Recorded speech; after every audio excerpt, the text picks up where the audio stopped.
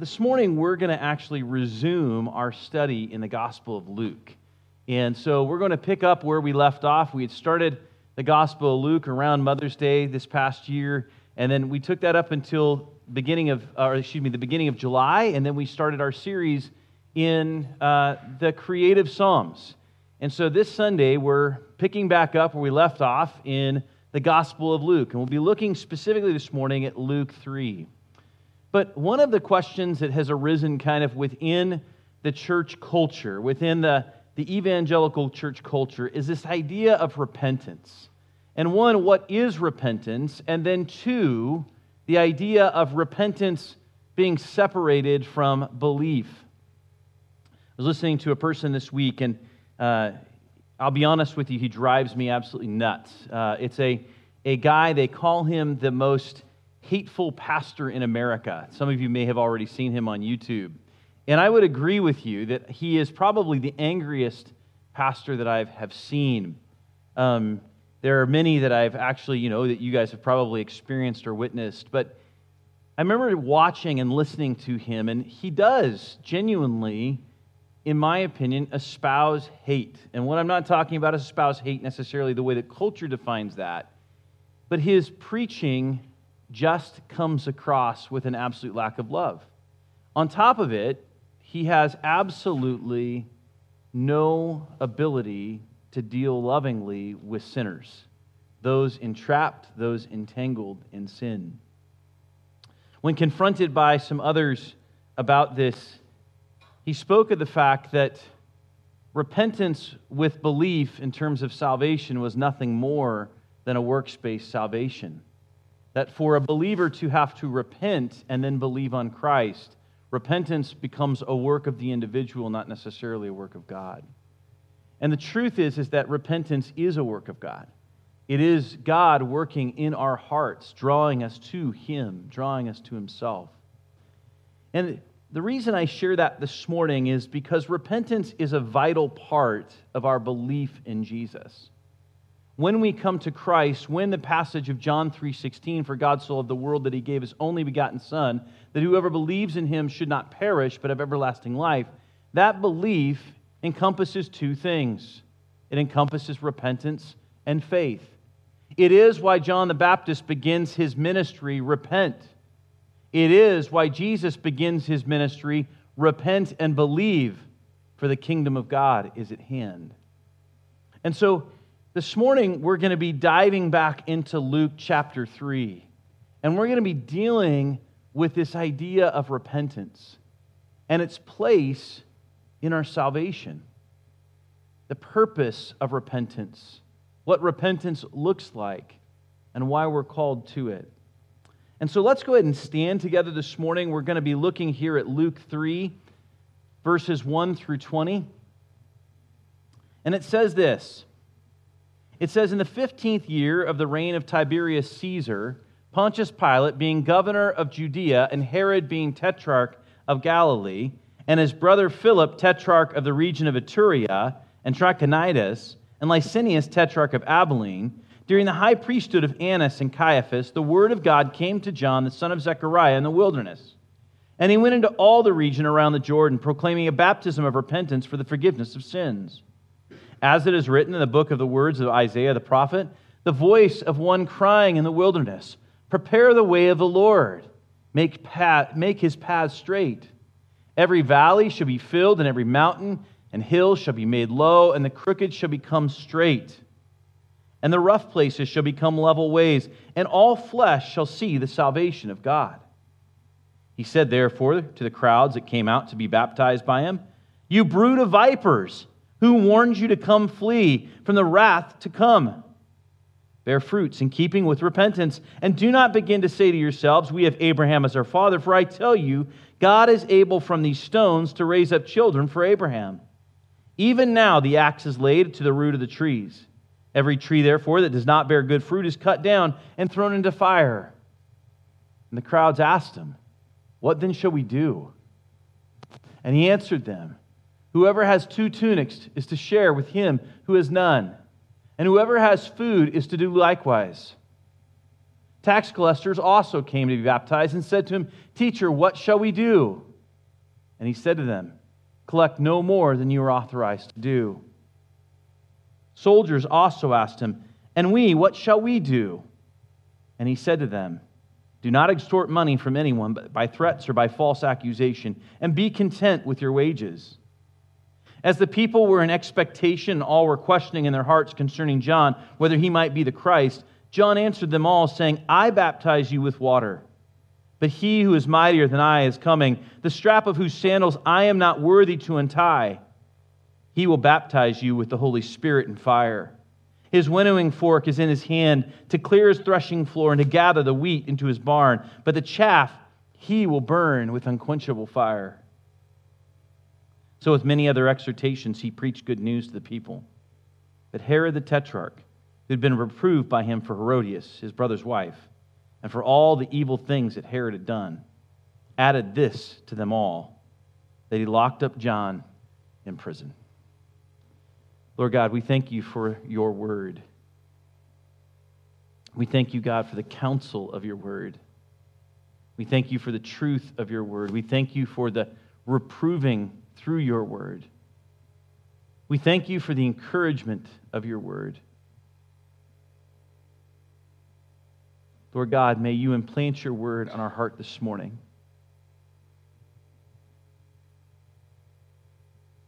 Lord, move me to the side and may you bring your word forth in power. May it be your Spirit who moves into our hearts. May it be your Spirit who gives us understanding. And may we be a people who are a repentant people who rest and trust in you, our Lord. And we ask these things in your name. Amen.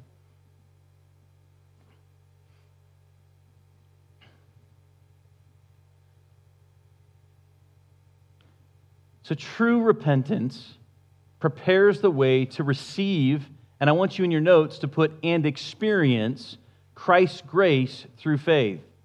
True repentance prepares the way to receive and experience Christ's grace through faith. Repentance prepares the way. That's what God is saying through His Word, through John today, is that repentance prepares the way. Now, it's been some time since we last were in Luke, and the end of June, and similarly, I think it's fitting that there's a gap between the latter part of Luke 2 and the beginning of Luke 3. Roughly 15 years have passed since the events of the latter part of Luke 2, where Jesus, as an adolescent, was teaching in the temple. Now, Luke is writing to Theophilus, and if you recall, he's writing to Theophilus an orderly account that he or you or me may have certainty concerning the things that have been taught. So the Gospel of Luke is an orderly account of Jesus' life. He's writing so that we may have confidence in the things about Christ.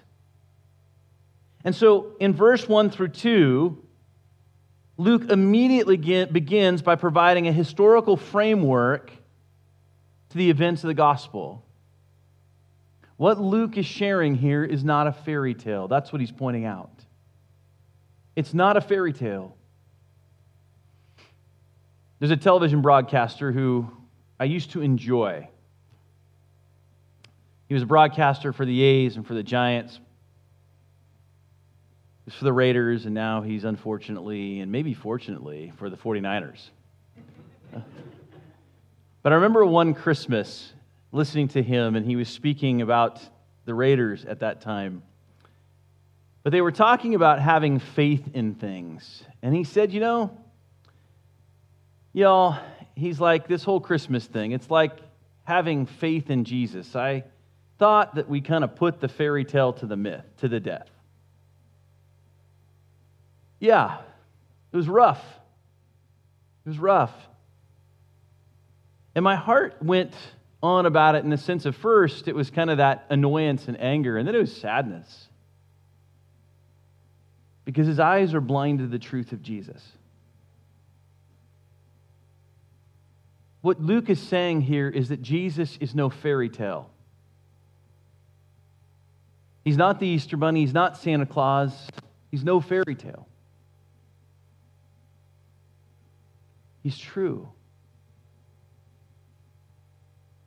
And so he begins right here, and he says, in the 15th year of the reign of Tiberius Caesar, Pontius Pilate being governor of Judea, and Herod being tetrarch of Galilee, and his brother Philip tetrarch of the region of Ituraea and Trachonitis, and Licinius tetrarch of Abilene, during the high priesthood of Annas and Caiaphas, the word of God came to John, the son of Zechariah, in the wilderness. So Tiberius Caesar became Caesar in Rome around 13 and 14 AD. We know that historically, actually. Pontius Pilate was the governor of Judea, and then a tetrarch was a ruler over the fourth. So wherever you see a tetrarch, it means the kingdom has been broken down into 4 segments. Herod's brothers ruled alongside of him. And so we see this nation broken down. Now there's a unique piece of history here that is interesting. Historically, Ananias, as the high priest, there have been archaeological digs that have found findings that refer to Annas. Annas is an interesting character because Annas was the high priest of the temple at that time.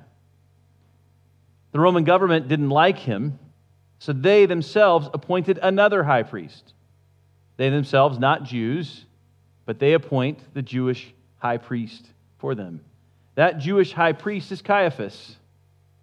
And so, over the next 15 years, what we know is the Jewish people considered Annas to be the high priest, while the government of Rome considered Caiaphas to be the high priest. And when Luke writes this, he's writing from the perspective of saying, it doesn't really matter who you say is the high priest, it's occurring during this time. He's solidifying the historical framework, saying these are real events. And remember, he's writing to Theophilus, most likely a government leader,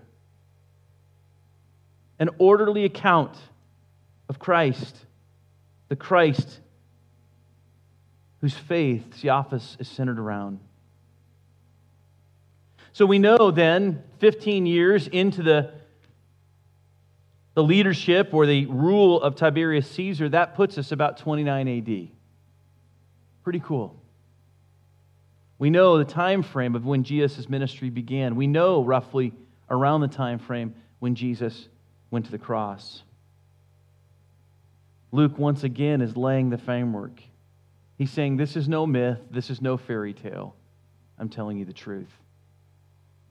Now in verse 3 through 4, we're told that he went into all the region around the Jordan proclaiming a baptism of repentance for the forgiveness of sins. As it is written in the book of the words of Isaiah the prophet, the voice of one crying in the wilderness, prepare the way of the Lord, make his paths straight. Every valley shall be filled, and every mountain and hill shall be made low, and the crooked shall become straight, and the rough places shall become level ways, and all flesh shall see the salvation of God. Now John is called out of the wilderness to proclaim a baptism of repentance for the forgiveness of sins as the promised forerunner or Messiah. And if you recall, this is the way the Gospel of Luke begins, is telling us that John will be the forerunner to the Messiah, preparing the way. Now it's coming to fruition, and it is the fulfillment of the promise in Isaiah of Isaiah 40, 3 through 5, are one who comes right before the Messiah, preparing the way for the Messiah to come. Now, it's important to know that it would have been understood at this time, specifically within the Roman culture, that kings always had someone preparing the way. When it was announced that a ruler was coming into the city, a courier would go out into the city and say, make the roadway straight, get the garbage out of the way, put it straight, make a clear path for the king. John is making a path for the king who is to come, Jesus. And he's proclaiming a repentance for the forgiveness of sins. Now, John's baptism is not the same kind of baptism we do today.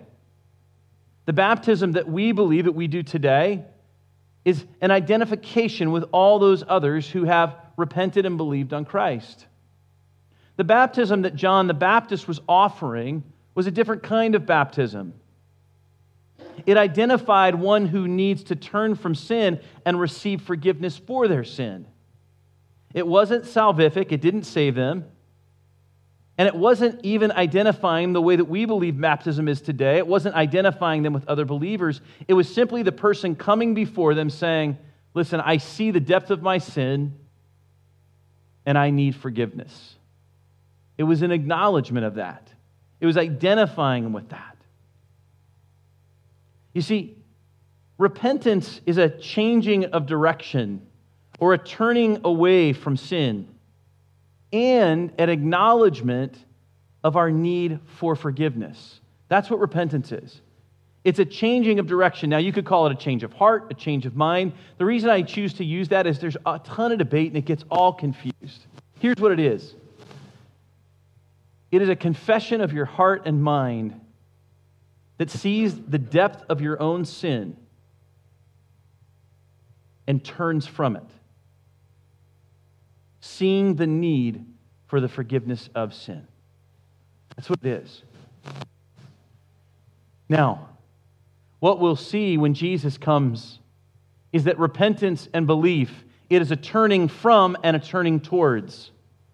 But at this moment, they are simply turning from. They're stepping away from that sin. They're acknowledging that they're sinners and they are in need of forgiveness. And that is the starting point for every person of faith. I remember early in ministry, somebody asking me, why do you talk about sin so much? Jesus talked about sin so much. And the reason he talked about sin so much is because you have no need for grace apart from sin. You cannot even see your need for grace apart from sin. It is the depth of our sin that allows us to see the need for grace, to see the need for forgiveness of sin. And so if one doesn't come to an understanding of their sin, they can't come to a place of saving faith in Jesus. It's a danger. It's a danger when we present the gospel void of our sinfulness. We see that today often preached, where people will say, I don't like talking about sin. We have to. Nobody likes talking about sin. But you have to.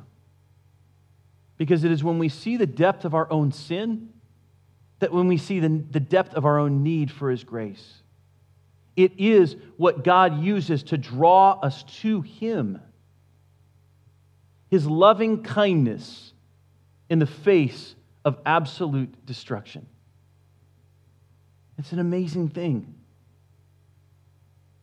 See, John is preparing the way by calling people to repentance.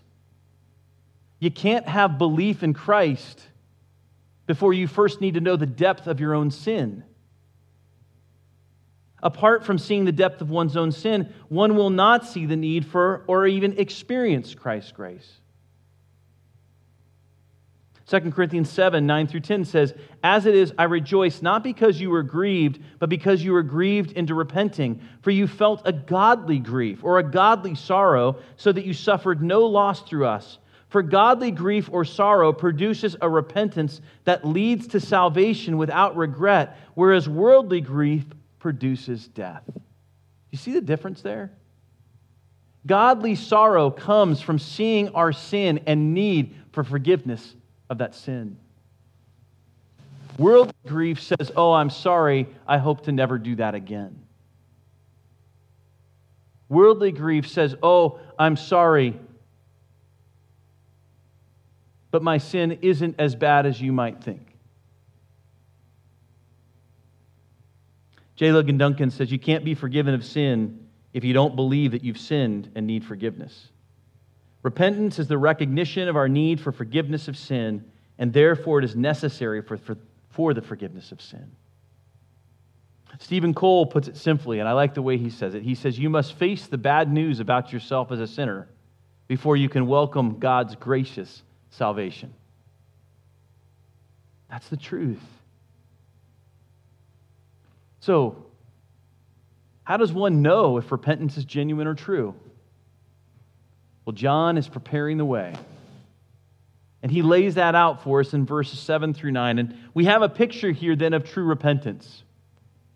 In verse 7 through 9, he said, therefore to the crowds that came out to be baptized by him, you brood of vipers. Now, this is not the greatest way to welcome people, right? Think about that. They walk into your house, you brood of vipers, you pit of snakes, right? You don't even see how snaky you are, right? You came in to do destruction. You don't even recognize your own evilness. Hey, welcome, right? Now think about that for a minute. Think about that message. That's a message that today, when we say, I don't know if I ought to bring up people's sin or address the idea of sin, think about how John addresses sin here. Think about how Jesus addresses sin. Now, I wouldn't recommend this be your starting point, right? You brood of vipers. But John understood who he was dealing with. Matthew tells us that he was dealing with the Pharisees and Sadducees, but Luke tells us he actually says this to the multitudes as well. He doesn't simply look and say, yeah, I see your self-righteousness. He assumes that everyone is self-righteous. Aren't we?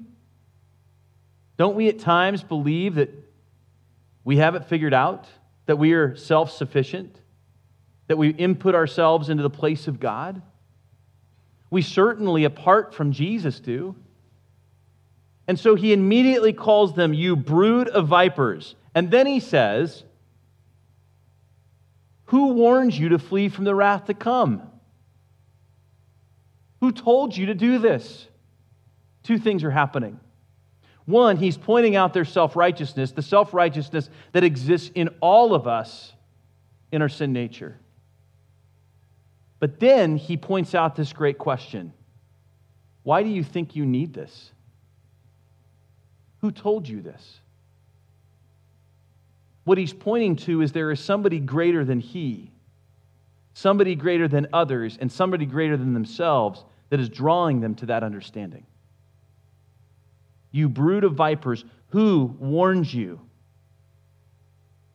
And then he says, bear fruits in keeping with repentance. And do not begin to say to yourselves, we have Abraham as our father. Here's the thing. The first aspect of true repentance is that it humbly bears fruit. It humbly bears fruit. Humility is the first part of true repentance. The self-righteousness is gone. It's confronted. It's being addressed. It's being dealt with.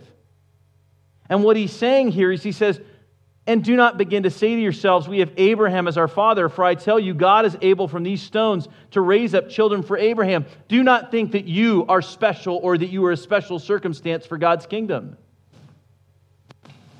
You are special in Christ's eyes because you have been made in his image.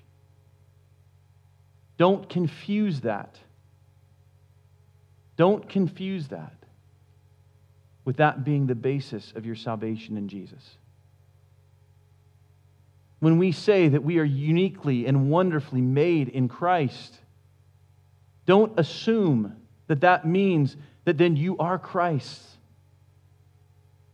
What he's saying here is there is no position apart from eventually what we'll see here in Christ that allows us the freedom to be secure in our faith. Security comes not in who we are, but in who Jesus is. And what he's pointing out here is you can't look at yourself and say, well, I'm one of Abraham's children, therefore I got this nailed. He says, no. It's a posture of your own heart. Bear fruit of repentance. Bear fruit of your repentance. What was happening in those moments where there were those that were coming out that saw this as one more rite. Now, the rite of baptism at this point was a rite that was often given to the Gentiles who were seeking to become Jews. And it was kind of a symbol of a spiritual cleansing. When a Jew went to be baptized at this point, what he was acknowledging is he was as bad as those heathen Gentiles. And so it would not happen. It wasn't something that was going to take place. And so when they would come out, it was kind of seen as this, those who would come before them at an outward posture of humility. And what he was saying here is this. He was saying, John was telling them, listen, bear fruit of your repentance. Don't come here thinking that you've just done this, going away that, well, because I've done this, I'm now secure. What he's saying is that your repentance needs to bear fruit. That will tell the true condition of your heart. Alexander McLaren points out that John's crowds were eager to be baptized as an additional security, but were slow to repent. If heaven could be secured by submitting to a rite, multitudes would come for it. But the crowd thins quickly when the administrator of that rite becomes the vehement preacher of repentance. It's easy to come to something when it's a rite, right? When it's a work. It's much different when the way that we come is through repentance. When we acknowledge our sin and see the depth of our sin and we turn from it. The most dangerous thing about sin is that sin is easy to love. And it is why God calls us to turn from it. Bruce Gatsby adds, if you have not truly repented, if you say you are a Christian but your life is not different, then quite frankly, you probably are not a true follower of Christ. If you're still living like all your non-believer friends, you are merely playing the church game and your faith is more convenience than reality. You may be fooling yourself. You may be fooling others, but you are not fooling God. And that's what he says here in verse 9 and 10. He says, even now the axe is laid to the root of the trees. Every tree, therefore, that does not bear good fruit is cut down and thrown into the fire. God knows. Your willingness to turn from sin, God knows. And in the end, that was what matters. And so he's saying, bear fruit of repentance. And then the question comes, and what then shall we do? Well, this response is a little bit different than I think we often expect. But it will be the message going forward that Jesus uses where he begins to say to one another, love one another. Love one another as yourself. When he goes and he talks about fruit being borne out, he talks about this love for one another because as we love Jesus with all of our heart, soul, and mind, we then stop loving self and start loving others. So listen to his response. What then shall we do? And he answered them, whoever has 2 tunics is to share with him who has none, and whoever has food is to do likewise. Tax collectors also came, and he said to them, collect no more taxes that you are authorized to do. And then soldiers came to him, and he said to them, do not extort money from anyone by threats or by false accusation, and be content with your wages. True repentance generously and honestly loves others, even those considered enemies. Generously and honestly loves others, even those considered enemies. Right away, notice he hits 3 people groups. He hits the general population, he hits the tax collectors, and he hits the soldiers. Now, the general population, he says, listen, to which you have, if you have more and someone has none, give to them. Well, how does that line up with the soldier and the tax collector? Well, each of these actually deal with where people are placing their security. In materialism, in finances. And what he's saying here is he's saying, listen, stop thinking and finding your security in yourself. If you genuinely believe that you need repentance or you need forgiveness of sins, recognize that you begin to deal with people generously and honestly in love. Now,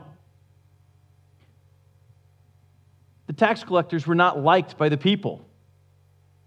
The soldiers were probably hated even more. tax collectors were considered traitors. The soldiers were just considered bullies. And he says to them, don't extort, just be honest. Don't take what's not yours, be honest. And so he calls us to deal with others generously and honestly. When somebody goes before another in repentance, the marks of that repentance deals with generosity and with honesty. When you're in sin and entrapped in sin, one of the best ways to tell when somebody's actually repentant is when it's all on the table. When it's been put out there, there's nothing more hidden. More importantly, they stop preserving themselves and they start seeking to serve others. As a child, right, you get caught in sin. What's the first temptation? I think it's true as an adult too, but what's the first temptation? We deal with that as parents, as children, right? It's the lie. You got a choice to make, right? And you ever watch a lie unpack itself, right? First, it gets worse. It gets deeper. More lies go on. And then you realize, oh, this is getting ugly. I can't keep up this lie. So you try to dress it up, right? The truth is sin dressed up is just like a piece of poop with a bow tied around it, right? Nobody wants that gift. And everybody knows it stinks, and it's squishy, and it's not right. Right? That's what it's like when we try to repent without complete honesty. It just gets worse, and the person's stepping back and going, dude, you're still giving me that stinky gift. Right? I don't care what it looks like. It's still poop. When we have that temptation in us to dress up sin, when we want to make it seem not as bad, we're not walking in true repentance. Our sin stinks. And all sin stinks. And so one of the marks of bearing fruit of repentance is an honesty around that sin. And it means that we deal honestly with others. It means that we deal generously with others and that we love others the way that Christ has loved us. And what he's telling him here is if you really see that you are a sinner in need of forgiveness of sins, you will love others in the same way. You will stop putting your security in the things of this world, and you will start seeing that your security is not found there. And what does he say? He actually ties it to contentment. He says this to the soldier, be content with your wages. It's this idea that honesty includes this aspect of dealing with one another justly. What is right? When I come in repentance, I come in a generous love towards others. I come with generous honesty towards others, and that honesty includes dealing with people justly, in a right manner. That's what he's saying. You want to bear fruit of repentance? You deal in honest and generous love that is just towards both those that you like and those that you don't.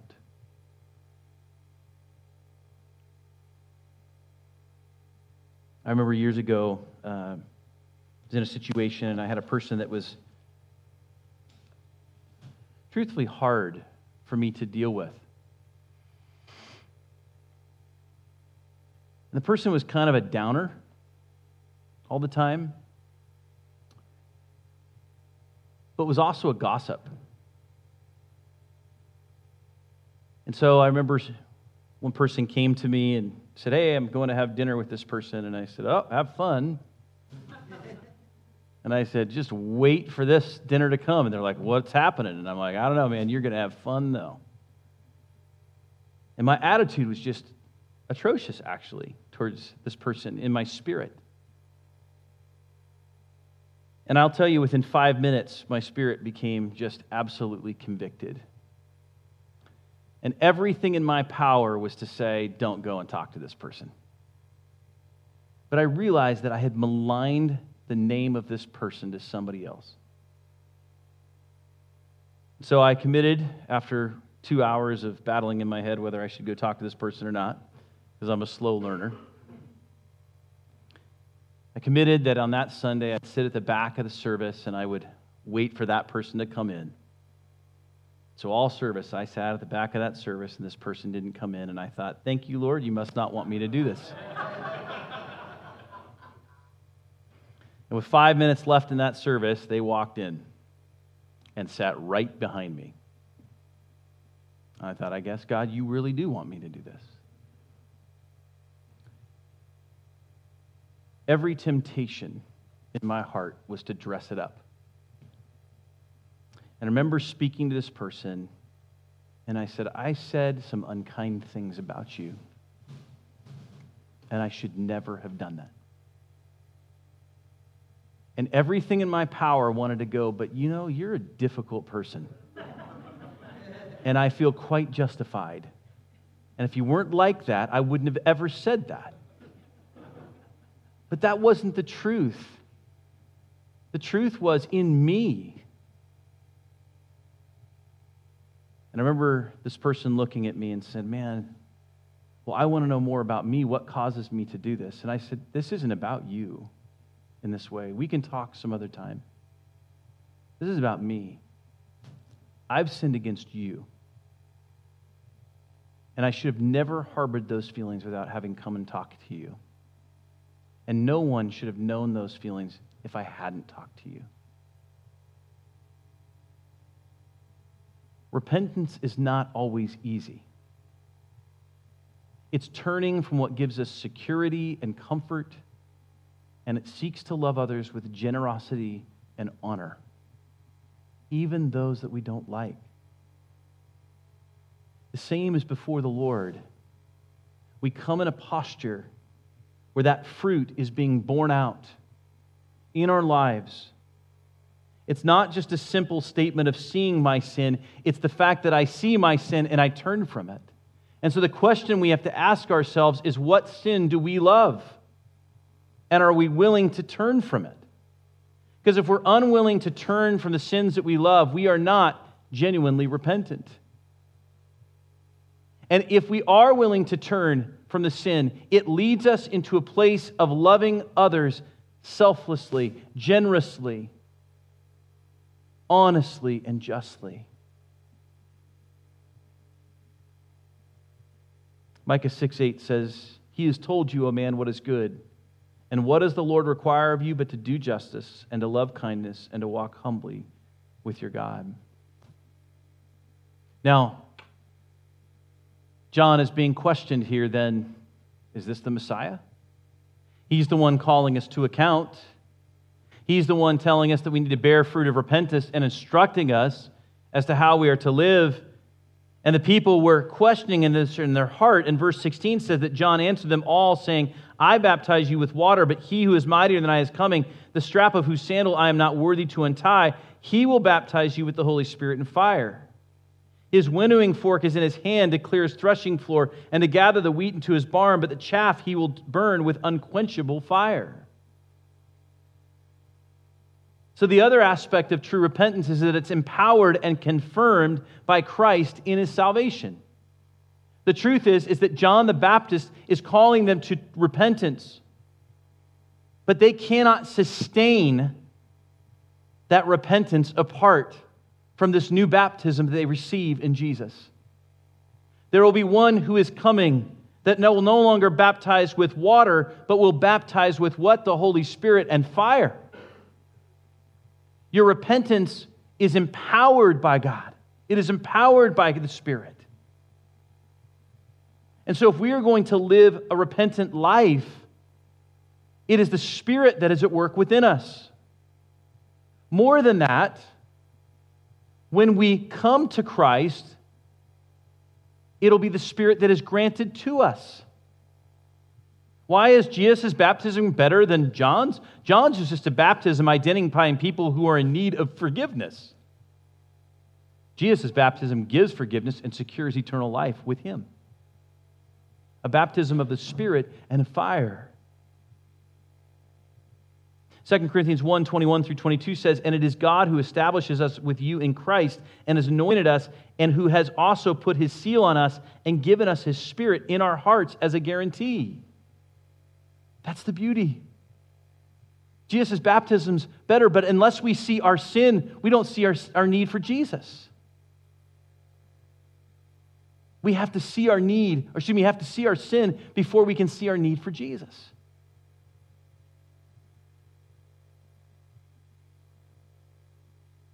And so true repentance is empowered. It's empowered and confirmed by Christ and His salvation. A person who claims to be a follower of Christ but does not bear fruit of their repentance, the Word is telling us, question whether you genuinely have made Christ the Lord of your life. You should not have security in your salvation, because the Holy Spirit will bring about the fruit of that repentance as you submit to Him.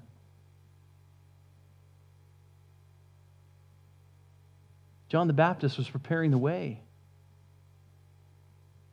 Repentance prepares the way. It prepares the way to see our need for God's grace. And it is why it precedes faith. John the Baptist is the promised forerunner, making the way straight. Now, apart from this baptism with Christ,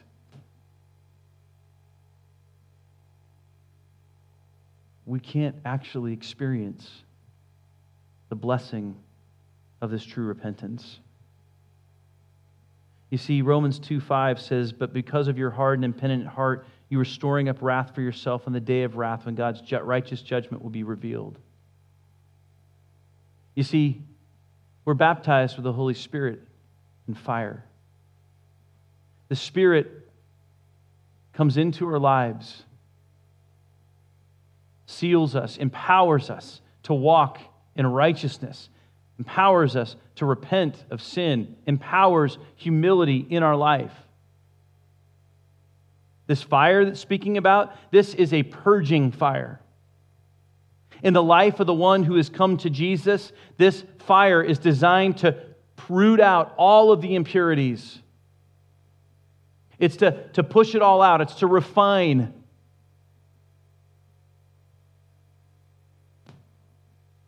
You see, apart from that, apart from Jesus, apart from His grace, we will consistently fail at trying to walk in righteousness. Can't do it. But the Holy Spirit does it with fire. He burns it out. As we submit to Him, He continues to burn it out. And that's why for those of you who've experienced or been mastered by some sin in your life and are experiencing victory, that's because the Holy Spirit is burning that out, processing it out, refining it, taking it out. That's what He's doing.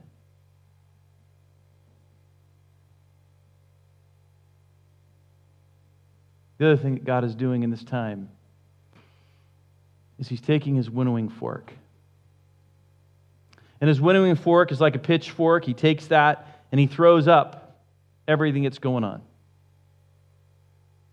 And what He does is amongst that pile of wheat is a lot of chaff. They throw that winnowing fork up into the air. The fan is set on. The fan blows. The wheat kernels are heavier. They fall back down. But the chaff blows away. And what He says here is powerful. He says His winnowing fork is in His hand to clear His threshing floor and to gather the wheat into His barn, but the chaff He will burn with unquenchable fire. God knows those who are repentant and those who are not. And in the end, He will separate you from it. For the believer, for those who have put their faith in Christ, it will be as if the wheat has fallen back to the floor and gathered up by the Father. But for those whose repentance is not real and genuine, those that repentance is not bearing fruit, those whose repentance is not rooted in this generous and honest love for others, you'll be blown away.